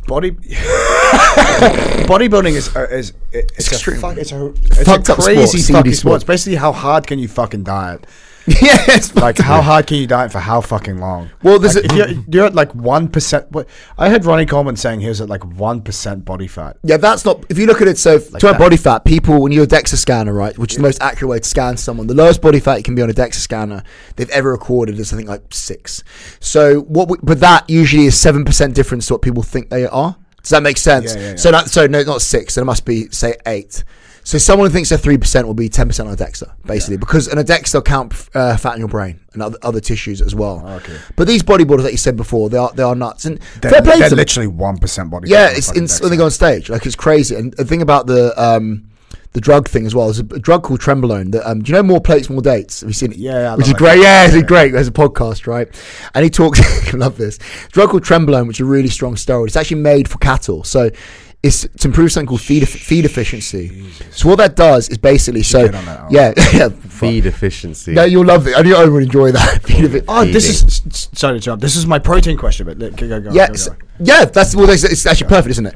So what they'll do is they'll be able to give them less food and they'll build more muscle. So basically, what they can do, the cost of amount of food they need to give them feed, but they'll still build twice as much muscle, and the muscle is what we eat. So where do they sell these cows? Yeah, my favorite. One of my best friends, actually, I won't mention his name because he's like a really successful investment banker now, but he was doing cycling. He's trying to get some, and he goes online and they said they're getting the raw pellets, what you actually make Trenbolone from, and he goes, and some guy goes, my cow is growing really well. It's really vascular. His biceps look great. I'm like, you were saying, sorry, you were saying about Charles. No, that's like I think that's where I got my question from earlier because I heard this Trenbolone story, and it's like if you are taking, you technically need less protein, technically. You can, but if you took more, you would build more muscle. Right. I mean, this Trenbolone. The story about the Trenbolone is basically this drug is very, very strong. It's but neurotoxic, so it actually alters your neuronal pathways, so it drives people nuts. And a lot of people have literally a lot of them killed their wife, etc. I don't know in person. Seriously, fuck them up as well. Like other steroids tend not to, unless you've got the personality to. They're not going to give you roid rage, but Tren will drive you mad. I know people. Trenbolone, and literally the stories. That's Tren, right? Yeah.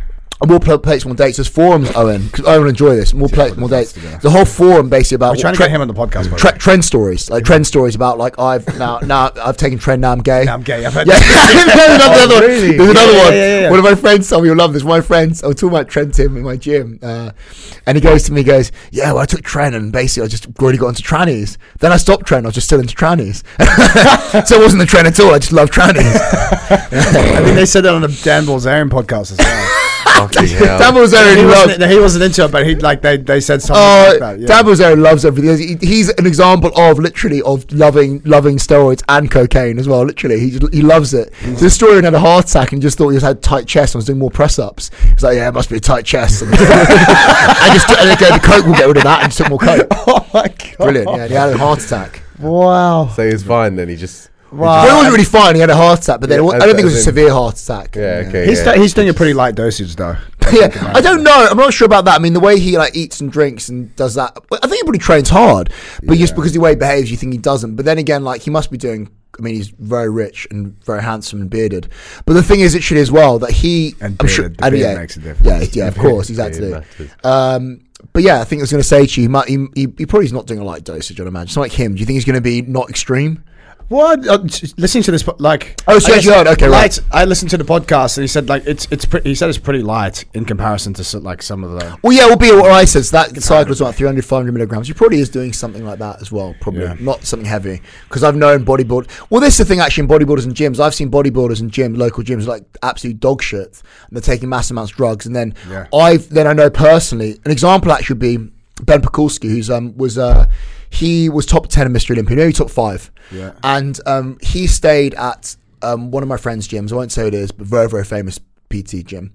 And he was getting his drugs from. He was competing at Arnold Classic. Yeah. And he said the dose he took would shock you how low it was. And he wasn't lying to you on an Instagram thing. He said, I was getting his drugs for him. And he goes, literally was barely taking anything. And this guy was 330 pounds and 5'10".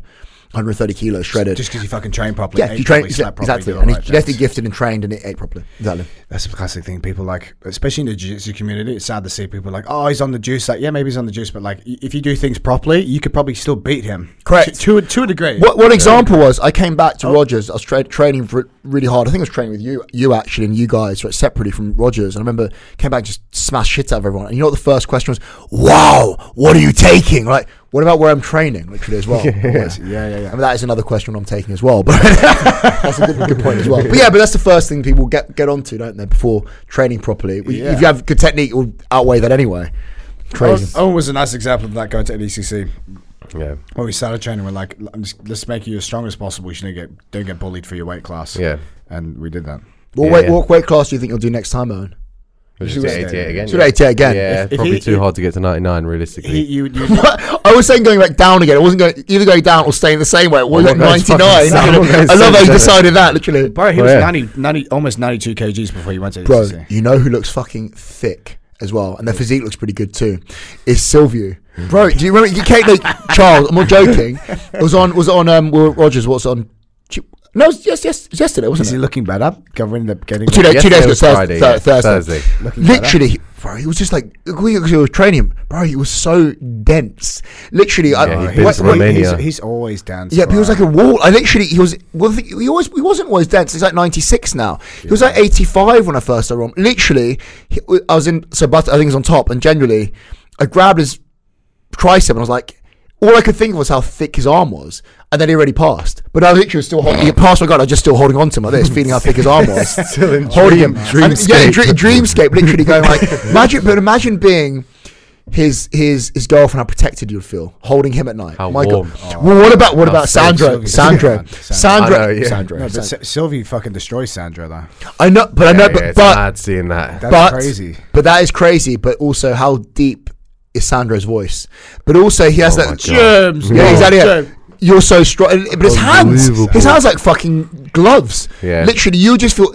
I would say this is another question for you. Shout out to Sandro. Shout out Sandro. For people who don't know what you were talking about, Sandro's European champ. He's he's European champ. He murdered everyone literally. He was first, right? Yeah, he smashed everyone. No surprises there. He's a 6'3" Georgian fella. Geordie. He's about 110 kgs. He's doing his MBA as well at the moment. He's clever as well. It's just crazy. Smart. Yeah, very smart. But yeah, that's the thing. I mean, generally, I think the most important question of the whole podcast would be like Silvio or Sandro. Who would you feel more safe at night with by a log cabin? Well, we know that Silvio's thrown people off mountains before. Yeah, that good story. That good story. His funny story he told us. And then Silvio owning me just standing there going like, isn't that murder?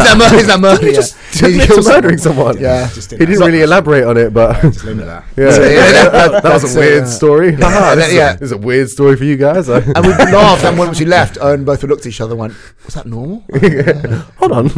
Yeah, definitely Silvio, I suppose so as well, yeah. But then Sandro might make far more financially secure this NBA.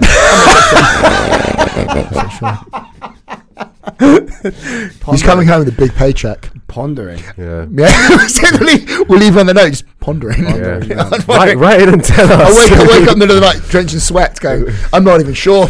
I'm not even sure who I want. The back of Sandro's hands are so hairy, though, that you know that he'll go chop wood for you, etc. if needs be. if needs be. I don't understand. Oh, now he's so good. I was so strong. He was so strong. Yeah. So strong. I don't believe. I don't believe it. How are you doing this? That's actually perfect. Thanks, really. That's actually perfect. How are you doing this? It's perfect. Unbelievable, Owen. Thank you so much. Thank you. Genuinely, thank you for asking the podcast as well. Literally, it's been fun. Just chatting to your friends, talking nonsense for 5 hours. I think. How long has it actually been? It's an hour and a half. That's perfect. We should wrap up there. So what do you offer? Do you offer anything online, or do you yeah. So basically, our gym offers online training and personal training. Our gym, which does obviously bespoke dieting and training. It's a transformation studio, but a lot of guys are lifestyle, so a lot of bankers, lawyers, etc., wanting to be in the best shape of their life inside and outside the gym. And all us know, if your training and nutrition is going well, every other aspect of your life is going well. So get in contact with us at www.bodytransformationlondon.com, or email us at info@btxlondon.com, and my PA will get back to you, not me. But she'll pretend to be me. She doesn't even pretend to be me anymore, actually. Won't even lie, literally. Beautiful. James, it's been an honor to have you on here. Thank you so much. Thanks for being honest, and we had some great conversations. Yeah, it was good actually as well. Guys, remember, if you want to see more of this podcast, you need to subscribe to us on YouTube and Spotify. Please rate us as well. Yeah. Remember, They're going downhill, aren't they? The higher the rating, the better the guests. Obviously the ratings have been awful. Ratings are rock bottom. It's more of a threat than an encouragement. Do it, guys. That always works. Guess who we'll get on next. Threats. James, welcome to the Charles Owen Experience. Thanks for coming on. Thank you very much. Cheers. Thank you, guys.